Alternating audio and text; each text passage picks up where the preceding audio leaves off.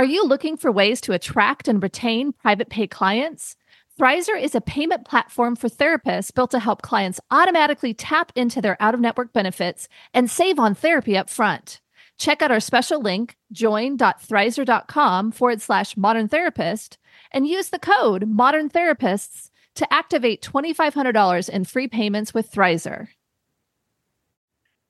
Therapy Notes, the #1 trusted EHR among mental health professionals, just keeps getting better and better. With legendary customer support 24 hours a day, 7 days a week, they're giving you all the tools you need to succeed, whether you're a solo clinician or a group practice. Try them free for 2 months using promo code MODERN today.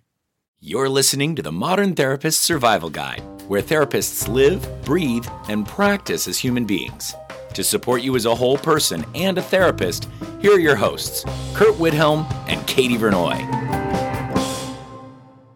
Welcome back, Modern Therapists. This is the Modern Therapist Survival Guide. I'm Kurt Widhelm with Katie Vernoy, and this is the podcast for therapists about the things that we do in our work, the ways that our work impacts us. And joining our very exclusive club of guests who've been here 3 times or more, we are joined by Laura Reagan, LCSW, Trauma Therapy Podcast, LCSW-C, I'm being corrected.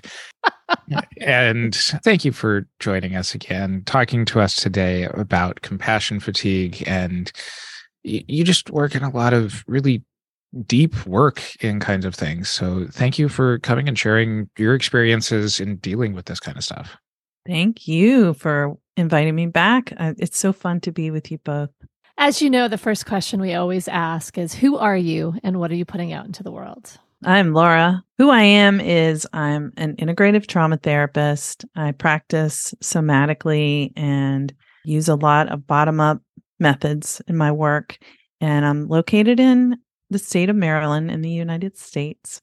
And what I'm putting out into the world, I hope it's something meaningful and connecting, because that's what I feel is so much needed right now, that, to kind of like reconnect with ourselves, reconnect with each other, and with presence. So I do that by podcasting. I have 2 podcasts, Therapy Chat and Trauma Chat. And I have Trauma Therapist Network, which is a website resource. And then I also own a group practice in Maryland. I'm not seeing clients currently in my therapy practice, but I also offer coaching. So I do a lot of things, but not nearly as much as I used to. You're getting better. You're getting better. Yes, I'm moving in the right direction.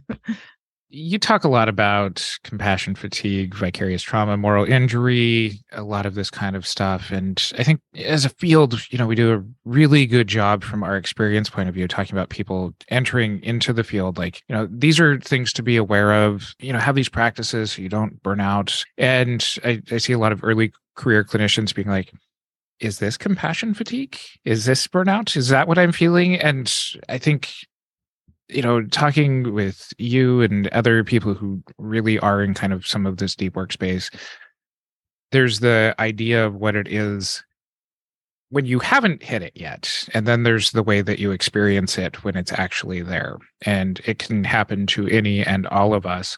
I guess maybe in getting this conversation started is, what do therapists miss when they first start getting into this realm? That's a super great question, because I think what we miss so often is how much we're impacted. What I've experienced when burnout came knocking is that I felt more indispensable. So while you would think that burnout would make you feel like you don't want to work anymore, what I observe is that it makes people feel like they should be doing more and more and more. And there's no amount of giving that could ever be enough. So what we miss is that we are suffering and we think, my clients won't be okay if I take a break. If I rest, if I cancel, if I take a sick day, my clients won't, be able to survive without me. And while it is important for people to be able to count on us showing up reliably and consistently, that is an important part of what makes therapy work and what makes a therapeutic relationship trustful or builds trustworthiness. Also, it doesn't build trust when clients see us not practicing what we preach or not taking care of ourselves the way we need to. I don't know if you've seen that meme. It was definitely going around during the pandemic where there's a person wearing like a costume or makeup that kind of looks like creature from the Black Lagoon or something. The Emperor Palpatine one. Is that what it is? Yeah. We will include all memes discussed in this episode in our show notes at mtsgpodcast.com.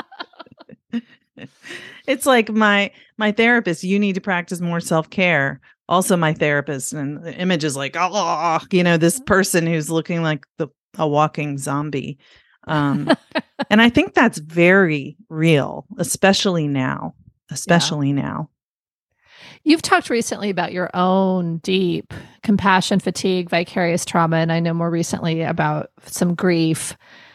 Can you talk a little bit about your journey? I think it helps to really elucidate this deeper burnout. It's not just the burnout of like, hey, I'm not making enough money and I'm feeling exhausted. It's this deep level. You're able to talk about it better, so I'll just let you do that.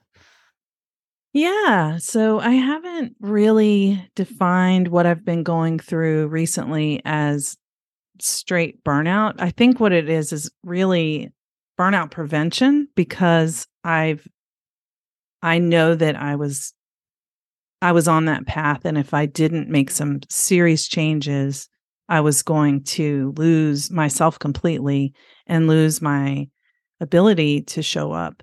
But I think that what's so insidious about the way that compassion fatigue, secondary traumatic stress, vicarious trauma, burnout can impact us is that what's happening is our stuff getting activated, us basically re-experiencing being there for someone else and not being there for ourselves. And I think that is a dynamic that many of us have experienced in childhood, where in some way we felt needed, we wanted to feel needed, we wanted to help. And it's like a do-over of the helplessness of seeing someone suffering, like mom who was depressed or something like that. You know, your caregiver wasn't able to meet your needs because they were blank, exhausted, traumatized, always working, struggling to survive in some way. So we want to be the person that is there for everyone else. And when we sit there with clients and absorb their pain without having a way to process it through and let it metabolize through us, we just are taking it in and holding it, and then it opens up ours, and then we're in our own trauma activation. And then again, it can, bring up this helplessness. And I think that's what really the compassion fatigue is we become numb because we've begun to have this frozen, helpless part of ourselves be what is most present in our lives. I mean, when you work with abuse and childhood trauma and you hear not just the things like when you talked about moral injury, it's not just the things that like accidents and things that happen that are terrible and tragic, but it's things that people do to each other to hurt each other. It's just so disheartening. And when you're hearing it over and over and over. Yeah. And then when you have that in your own history, and I do, of course, have many experiences of, being exploited, abused, mistreated, unappreciated, abandoned, betrayed, whatever, all of them. And I'm not making light of those. Those are major experiences, major pain points. And so when I see these people who've been through all these things and I'm hearing it over and over, it just becomes this kind of, it's like your world closes and you start to be like, everything is so bad and dangerous and hopeless. And I've experienced, okay, so when I have gotten to burnout, it's the feeling for me of everything I'm doing is like a drop of water in the ocean. It's never going to be enough. The problem is too huge. It's immovable. I'm just one person. and this feels devastating because I really want this problem to be better. I want a world that's loving and just, and obviously justice is a construct, but yeah. And is there right and wrong? My Buddhist therapist says no, but so it wears you down and wears you down, and when it's activating those parts of you that have that same pain, it can take you out. How does that impact the clinical work? And after that very in-depth description, please provide our listeners with some hope that there's ways of rebounding back from this. Well, I'm sitting here laughing. So yeah, there's definitely, I feel like our work is really joyful because we can help. One example of a definition of trauma is that it's too much, too fast for your nervous system to be able to process it. So whatever's happening is too big, too painful, too scary, too much, and you can't integrate it into your experience. So if you think about clinical work, if you have 10 clients a day, and each one is a child who's living in an abusive home, and you've reported 5 of them to CPS, and the reports were not addressed, or, the child recanted, and then nothing happened. That's too much. That's too much. When you aren't getting like a separation from that, it feels traumatic to you. So what has made the biggest difference for me in my life, and this is why I stopped seeing clients last July, not forever, but for now, because both of my parents are elderly and in poor health, and I didn't have the space to feel my feelings and be there for my clients. So what I would do is be there for my clients and not let myself feel my feelings. But there were parts of me that were screaming, I need space to grieve and process my fears and how my childhood trauma with these parents is coming up as I anticipate losing them. And without that space, I'm sitting with clients and I'm giving them the most I have to give, and I'm giving myself nothing, which means I'm numbing myself to myself. So I think that's what compassion fatigue is it's just a form of dissociation where you've needed to distance and distance and distance from this overwhelming pain. And so you're numb. And then you lose your capacity to be able to connect with your empathy and compassion for the person anymore because you have to numb, and it's unconscious, of course. Thrizer is a payment platform designed for out-of-network therapy. As a therapist, you would use Thrizer to charge clients for sessions and collect your full rate upfront. From the client's perspective, Thrizer links to their health plan, so insurance claims are automatically submitted for them upon every charge. From there, Thrizer manages the claims end-to-end so that your clients don't have to worry about manually submitting super bills or getting on calls with insurance. The best part? Thrizer allows clients to only pay their co-insurance portion for sessions, while Thrizer covers the rest of your fee and waits for reimbursement on their behalf. They also offer you an instant benefits calculator for free, allowing you to provide upfront transparency to prospective clients on their out-of-network coverage. Therapists only pay a standard 3% credit card processing fee per session with no additional fees. Visit join.thrizer.com/modern therapist to get started and use our promo code Modern Therapists to receive $2,500 in waived fees for your sessions. And I think numbing in some ways is better than the alternative when you're in that situation, because I've seen folks just take more and more on, and a lot of us in the research I've done were parentified children. Exactly. So that was our role. And then we're not giving anything. And especially if we're hearing a lot of either similar stories or just stories about how people can be pretty awful to each other and do horrible things, we can start to lose trust in humanity. It can feel like it's hopeless. And we've got episodes on therapist suicide, suicidal therapists. So we don't need to go into that here, but there's that element of the pain becoming too heavy to take, that seems like an option. And so there's that element of, as therapists, we have to figure out how we're going to take care of ourselves in these situations. And there's systemic things as well. But we also have a responsibility to ourselves. And it sounds like for you, that was for a period of time not seeing clients. How did you make that decision? Well, it was not easy at all, I'll tell you. And my therapist was recommending, well, he wasn't saying you should stop seeing clients. And I'm glad he didn't say that, because I was like afraid he was going to say that. Mm-hmm. And I did not want to hear that, because I don't want to not be able to do it. I don't want anybody to tell me I can't do it.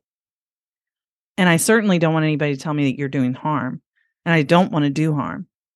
But what my therapist kept telling me was, you need more space for your feelings. You're not having the space you need to be able to allow these feelings. So basically, I think what I was doing is kind of like, I would allow them during my therapy session once a week for an hour. And then I would feel them later. But then, I would try to kind of pack them back up, put them away, and not deal with them. So when my mom had a stroke in February 2022, that was such a wake-up call to me that I said, first of all, I don't want to have a stroke. I don't want to have a heart attack. And I also don't know how much longer I'm going to have my mom. So funny that I'm going to say this, but it's like, I don't want to be taken out of being able to work because I've loved this work so much, but I also need to make a living. So, I need to be able to work to survive. Unfortunately, in our capitalist world, that's how it is, at least capitalist culture in the US. So I realized I was under so much stress that I was putting myself under, as you've known me for a while, Katie, and you've seen how I keep doing more and more and more, like you were saying. So something clicked when my mom was in the hospital, and I said, I can't keep doing this. The responsibility of the weekly caseload, like I loved my work. And so it was such a conflict. I'm like, I love this. I'm not feeling numb to my clients. I don't feel like I'm doing bad work, but the burden of the thought of canceling, the thought of needing to reschedule, the thought of saying I have to take time off because I have a family emergency over and over again. I was like, this is the burden that's weighing me down of the work. So I need to tend to myself here. And I realized that I was actually choosing me.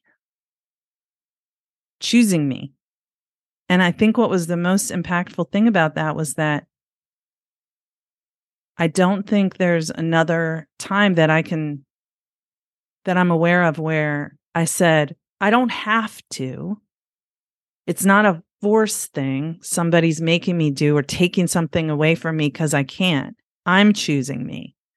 And that was like, for my healing process, that was a huge, huge shift. I don't know if I can even convey that really, but it was like, oh, wow.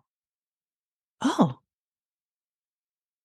I don't have to do this. I'm doing it for me. What? When have I ever done that? I think a lot of therapists don't choose themselves most of the time.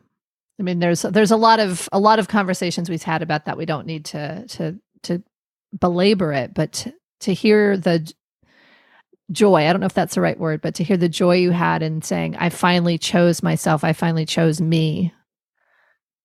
That's pretty amazing. And it's like wonder too, because I didn't know I wasn't until I did it. Because I kept grappling with, am I failing? Am I giving up? Am I not able to do this? Is my therapist taking this away from me? Which he wasn't. In no way. He let me, it was my choice. But it's like, I'm even saying he let me. But no, see, and that's part of the trauma, like enactment, is that you you forget you have agency. That's one of the things about burnout, that, how it sneaks up on you. I'm coming back to the thought, trying to help other therapists put these things in place before they run into these problems. And is there a way to help this resonate with therapists before they get to this point? The guests that we interview, the stories that we hear from people who listen to our podcast, we hear people who hit this point. The ones who are, the experts on compassion fatigue are the ones who hit it the hardest. Is this something where to really have this be a resonating principle like this? Is this something where somebody has to go through that experience? I don't think someone has to go through it, but I do think that it is a developmental process, that there's so much variation in where people are in their emotional development at the time they join the field. But especially when people join when they're in their 20s, which is pretty common, I think developmentally, if you think about where you are in your emotional development in your 20s, there's a certain level of self-awareness that you can have based on where you are. And when you're in your 30s, just using age as a general metric, because we're all at different places, but when you're in your 30s, it might be a little different. And when you're in your 40s, it might be a little bit different. And other relationships you have, if you're in or not in a longer term relationship, or if you're parenting or any of those things, all of those things can activate our trauma and make us recognize things about ourselves that we may not have recognized before that opened up, or what trauma history we have and when things happened. So that's one reason that I sort of danced around that when you first asked it, because I think it depends on where someone is. I don't think there's anything that anybody can do just step by step by step, manualized kind of thing as you start. But generally, being in tune with yourself is a major part of it. So probably being in tune with your body is a major part of it. If you notice that you feel exhausted after an 8-client day, then asking yourself, at what point, maybe doing like an experiment with yourself. Okay, I noticed I'm exhausted today. I noticed I'm exhausted by Friday, whatever it is. Let me go back and look at this. And next week, when I go through my day, I'm going to notice what's happening in my body throughout the day. Are there certain times of the day that I have more energy? Are there certain times of the day I have less energy? Are there certain client situations or client personality traits or dynamics between me and a certain client that bring more of a feeling of fatigue or more of a feeling of anxiety or activation, or I don't know what to do when I'm with this client? I feel stuck. I feel lost. Those are the kinds of things that you would track to help you really observe within yourself what happens for you throughout the day. And then, I can't imagine myself not working with trauma survivors, because it just doesn't seem interesting. And I don't want to say because the work is so deep and complex, that's really, really interesting and fascinating to me. But if we were working at a really surface level, even if the person does have a trauma history, if they don't want to work at a deeper level, it doesn't feel interesting to me. And so is that because it's activation inside of me? Maybe. But what lights you up and what pulls you down? And paying attention to what's happening inside of yourself can help you structure your practice around what you need to be well.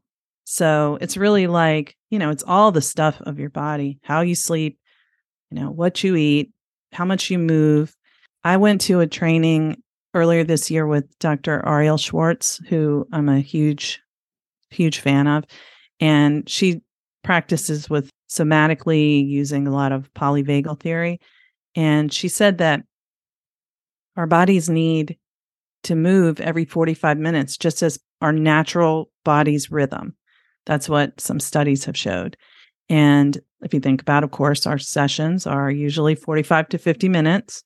And for many of us, it goes right up to the hour. And then sometimes it's back to back. And we might not even, especially if we're on virtual, we might not even get up out of our seat. So one simple thing that people can do to tend to nervous system wellness is just to make sure to move every 45 minutes or so and just be aware that your body needs that. So for me, that's a major shift from the idea of like, oh, I should be going to the gym. Oh, I should be working out. Oh, I should be exercising every day. That's not necessarily the point of this. This is more about giving yourself 1 to 2 minutes of movement at least every 45 minutes, just so your nervous system can recalibrate, even if it's like a balance posture in yoga, like just something very simple, like balancing on one leg for a minute and then the other leg. And just that like allows your nervous system to recalibrate itself and come back to center. I don't think there's any simple thing that people can do. It's really about getting to know yourself. Not only does Therapy Notes combine billing, scheduling, notes, secure messaging, group telehealth, and more into one streamlined platform, they're also always adding new features and forms to their library. So no matter your specialty, Therapy Notes has you covered. Learn more at therapynotes.com and use promo code MODERN for 2 months free. You're talking about emotional development. You're talking about giving yourself permission to take care of yourself. I think these are all things that therapists see as positive, but don't necessarily give themselves permission to do.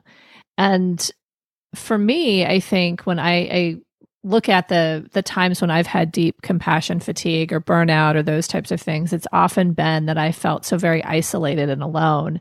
And I know you talk about healing and connecting within community. And to me, that feels really important. And that was the thing when I went from community mental health to private practice that I felt very deeply. It was, I had all these people I could walk down the hall and talk to, and now I'm by myself. How does community fit into this? Yes, definitely. I think connection it's connection with yourself and connection with other people. Because, we can be spending time in community, but still only focusing on everyone else and not ourselves. Yeah. It's funny that you said that about agency to private practice. People often say how isolating private practice is, and it can be, but I was isolated in agency work too. And for me, it was like, I might have had some people at work that I liked, but I didn't really feel like they got me. I was isolated because I was isolated. Yeah, they were there, but I didn't really want to talk to them. Or if I did, it wasn't really meeting what I needed from it. So I wasn't like giving it that potential to be what I needed it to be. So I think it's connection with yourself. It's being in community, but it's, even who we spend time with and how we feel when we're with those people. A lot of the people that I have surrounded myself with in my life kind of remind me of my older sister, who was basically like my substitute mom. So I have a lot of friends who are the same age as my sister and kind of have similar personality characteristics to hers. But then my sister is my, not good enough mom because she was a child too. Yeah. So if all my friends are not good enough moms, then I'm not really getting what I need. Psychodynamically, they're not bad moms, but if that's what I'm projecting, yeah. If I'm projecting, I want something from a friendship with you, but I receive it in the same way that I do my disrupted attachment from childhood, then I'm still not going to get anything out of it. So I think it's more than just putting yourself into spaces with other people, but really paying attention to what you need from the relationships and how it feels when you're getting it and how it feels when you're not getting it. Because what we tend to do, again, using that reenactment word, it's like we do it the same way we did it because we're trying to get that do-over from childhood trauma, but we're still going to the butcher to get flowers or whatever. Like, we're still approaching it with the same energy of, I try to get my needs met by somebody who's not going to meet my needs. So if we can go into community in a way of being open, with an open heart and knowing what we need, not expecting the community to read our minds or know what we should want, or, okay, here I am now, do it for me, Yeah. So I think it's like finding where the spaces are that you feel you're able to be in your highest self. As a group practice owner, do you put things into place even before your clinicians run into these kinds of things? That's a good question. I would like to make everyone think that I'm like the best group practice owner around, but I know my staff would be like, There's no reason to dispel that myth. Oh, yes. Well, let me tell you all the things I do. Well, no, what I try to do is I try to model for my team being my authentic self, being imperfect, having compassion for myself, being self-aware, being attuned to myself, paying attention to countertransference and transference, allowing vulnerability. I think that's the biggest thing is I try to model with the way I have my practice set up. I insist on paying a living wage, which means a pretty high wage. I insist on a lower caseload. That's why we don't accept insurance. I try to model healthy boundaries around work, overwork. I'm not saying a few things now, but yeah, I just try to teach them that it's okay to acknowledge that you have trauma too. We all do. We aren't above our clients. We're not power over. We're walking alongside.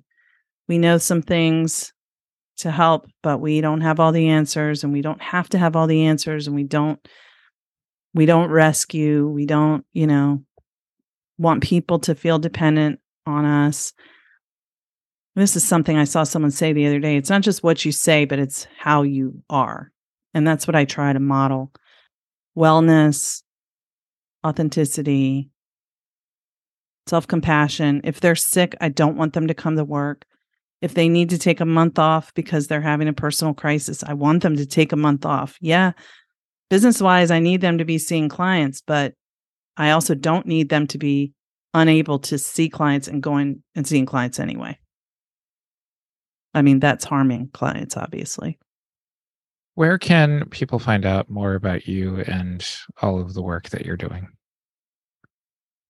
Everything I'm doing is on traumatherapistnetwork.com, the podcast, and there's a membership community for therapists, which is a beautiful community for people to join, come as they are, but know it's for you, and you have something to offer to everyone, and you can receive too. Nobody's here just to give. And I'm actually a member of the Trauma Therapist Network community, and I've been able to attend a couple of meetings, and then also there's some great trainings in the background that you can look at as well. But I have used one of the things, and so I've got this is a impromptu testimonial here, Laura, but like I think you did a kind of get up and kind of do that movement and how to kind of shake off in between sessions. And I've definitely used that. And it is that moving every 45 minutes or so that's helped me feel a little bit more grounded in my body, where I think I just get so caught up. And even if I'm not virtual, I might just be sitting in my seat trying to get notes done in between sessions or doing things. And it can get to a place where I just forget that I even have a body. And so it was so helpful. And I think the community itself just feels really caring and wonderful. So thank you for creating it. And I hope folks will take a look at it. I think right now you're on waitlist status, but you'll be opening up again in the fall. So that's awesome. Oh, thanks for saying that, Katie. That means so much to me. And yeah, it's very experiential. That's what we want people to get. It's not just, we're not there just talking about trauma. We're experiencing self-care and movement and, being together, presence. We will include links to all of Laura's stuff in our show notes over at mtsgpodcast.com, and join us in our Facebook group, the Modern Therapist Group, and let us know what you think of the episodes, the work we're doing, and connect with other modern therapists. Follow us on our social media. And until next time, I'm Kurt Whithelm with Katie Vernoy and Laura Reagan. Remember to check out Thrizer. They are passionate about making out-of-network therapy work for everyone. Clients save upfront on therapy while therapists earn their full rate. Get started in minutes on join.thrizer.com/modern therapist and use the promo code Modern Therapists and receive $2,500 in waived fees for your sessions.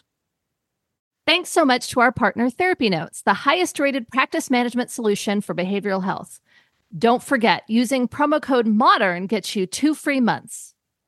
Thank you for listening to the Modern Therapist Survival Guide. Learn more about who we are and what we do at mtsgpodcast.com. You can also join us on Facebook and Twitter. And please don't forget to subscribe so you don't miss any of our episodes.